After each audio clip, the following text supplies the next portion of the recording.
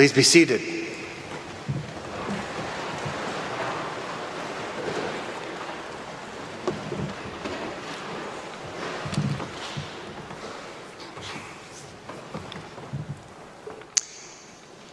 Sometimes I hate that we are driven to some extent by the news cycle. I'm loath to come off as beginning every homily with bad news. But I feel that I must confess to you, I cannot deny that the endlessness of mass shooting events in this country really hurts. It hurts in great part because it's kind of a lightning rod aspect of a greater and more pervasive culture of violence in this country. So I have recently been reflecting in my spirit about where it will all end, trying desperately to leave the door open all the while for some kind of a solution. And so I came upon this gospel passage for today, where I think I have found great spiritual wisdom that I would like to share with you. Because I wonder if you might find wisdom here too. So, I'd like to try to begin today by taking us into the upper room where we will meet the disciples. So, let me ask you very briefly to just notice your breath. Don't change it, just notice it. And maybe while you're there, notice how you feel. One more breath, and as you exhale, shift your focus from this sacred space toward the one in question, where the disciples find themselves on Easter night. They're hiding behind locked doors for fear of the Jews. Don't forget, though, they themselves are Jews. So it isn't so much Jews that they're afraid of. It's the temple leaders who are in cahoots with Rome. And why are the temple leaders so scary to them at this moment? Because our disciples are traumatized. They've just witnessed a series of events more shocking than anything they could have imagined, which is actually a little strange on one hand, because Jesus has told them repeatedly exactly what to expect. And yet, they became like deer in the headlights, to use an anachronistic term, as right before their very eyes, their beloved master was seized and detained, menaced, verbally abused, savagely beaten and tortured, and finally crucified. All of which they witnessed. But how did they witness it? For some of them, it amounted to glancing back over a shoulder while running away. And I'm thinking that's a thing that is bound to influence their feelings as they hide together.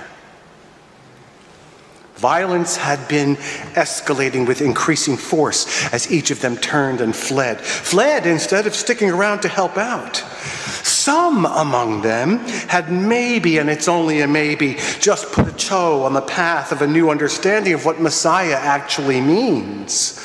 But think about it, before they even had a chance to fully adopt this new understanding, the one they thought was he, their beloved teacher, the one who in their hope of hopes was going to rise up and somehow vanquish all their persecutors, finally rescuing them from hundreds more years of oppression.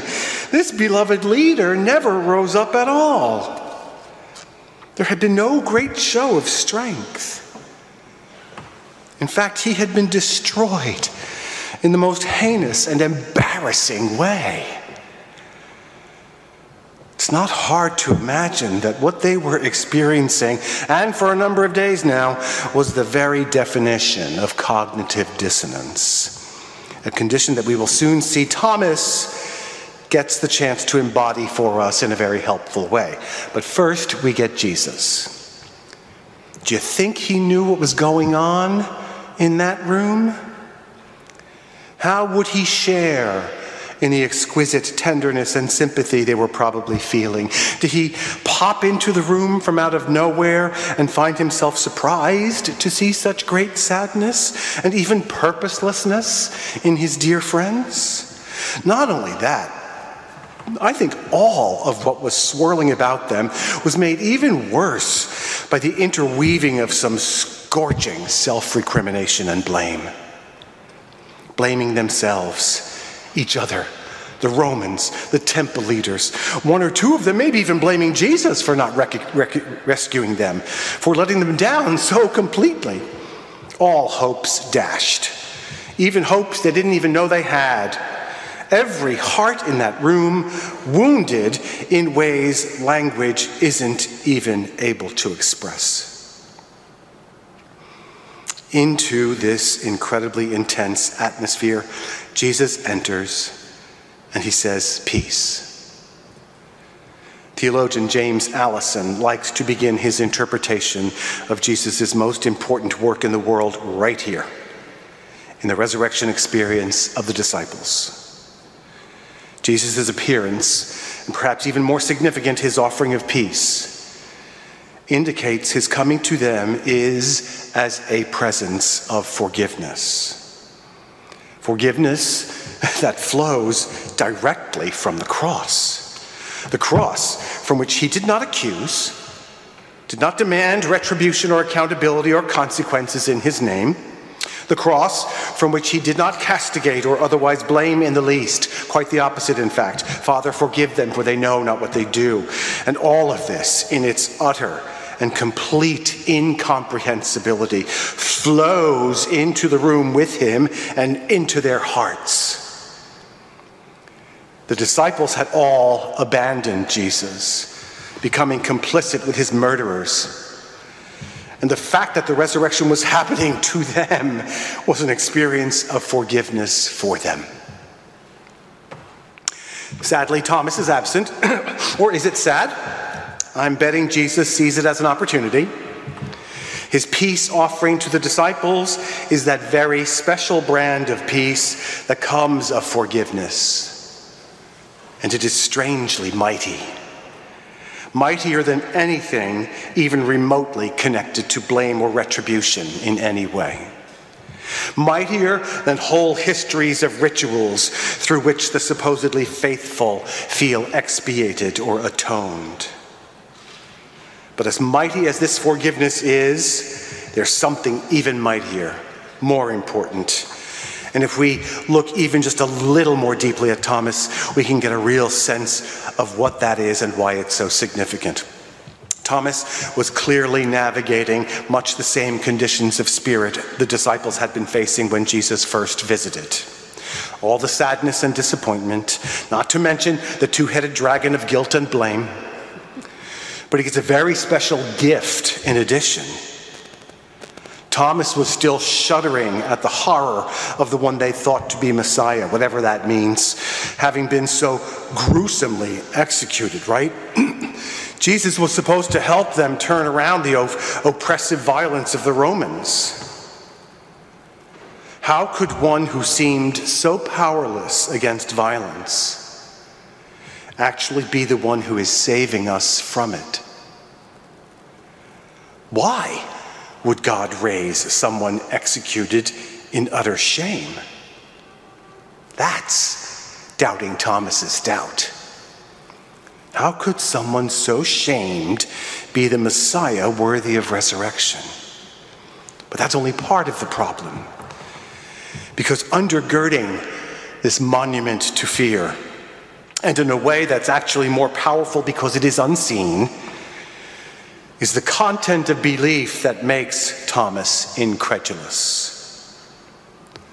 The belief I refer to is all about the importance, the significance, and the awe-inducing power of the violence inflicted upon Jesus.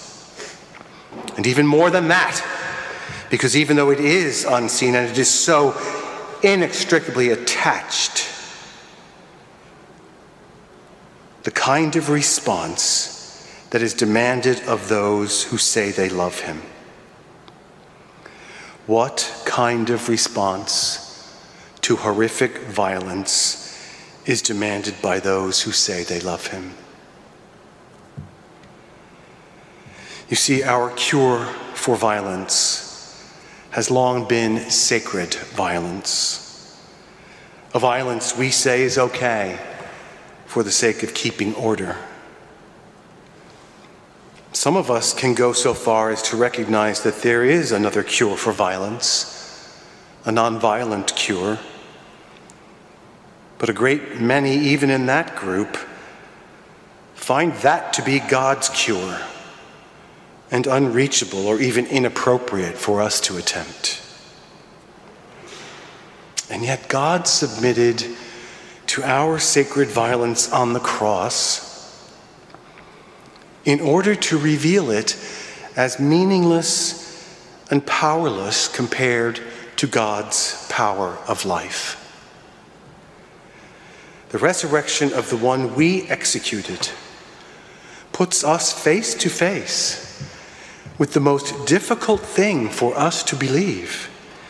That is, that the only way to ultimately cure violence is to completely refrain from doing it, even if that means submitting to it in order to reveal its meaninglessness compared to the Creator's power of life. This is especially difficult because we have such a long history, stretching back to the Code of Hammurabi, the first law ever written, an eye for an eye, a tooth for a tooth.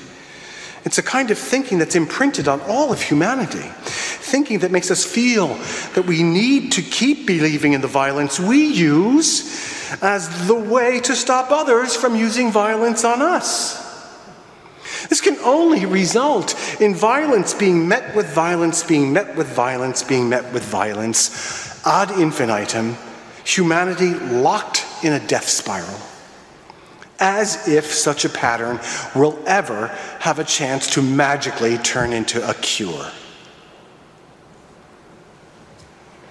Jesus, in the upper room where we find ourselves today, by his forgiveness, which is the necessary other step, the first step being his utterly pacific acceptance of the cross.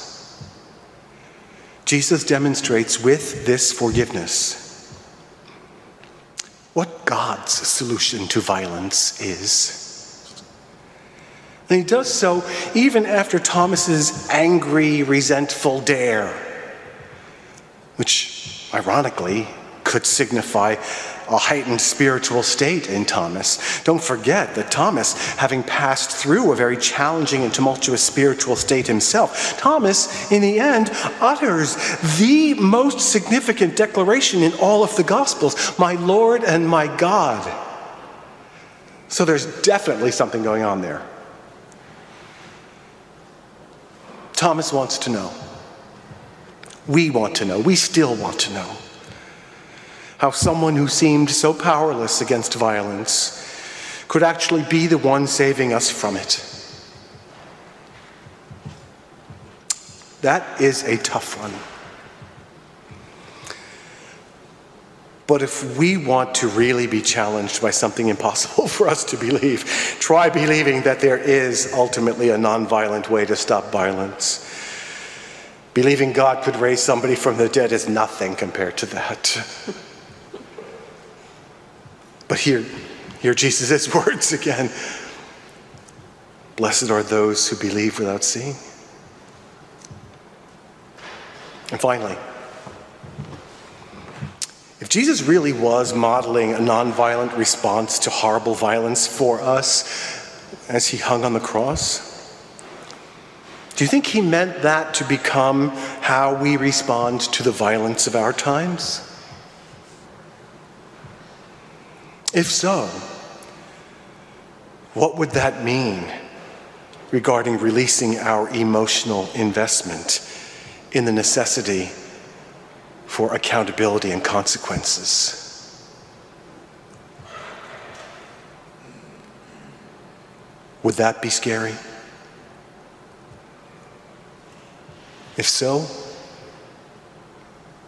I think we all have to ask ourselves why.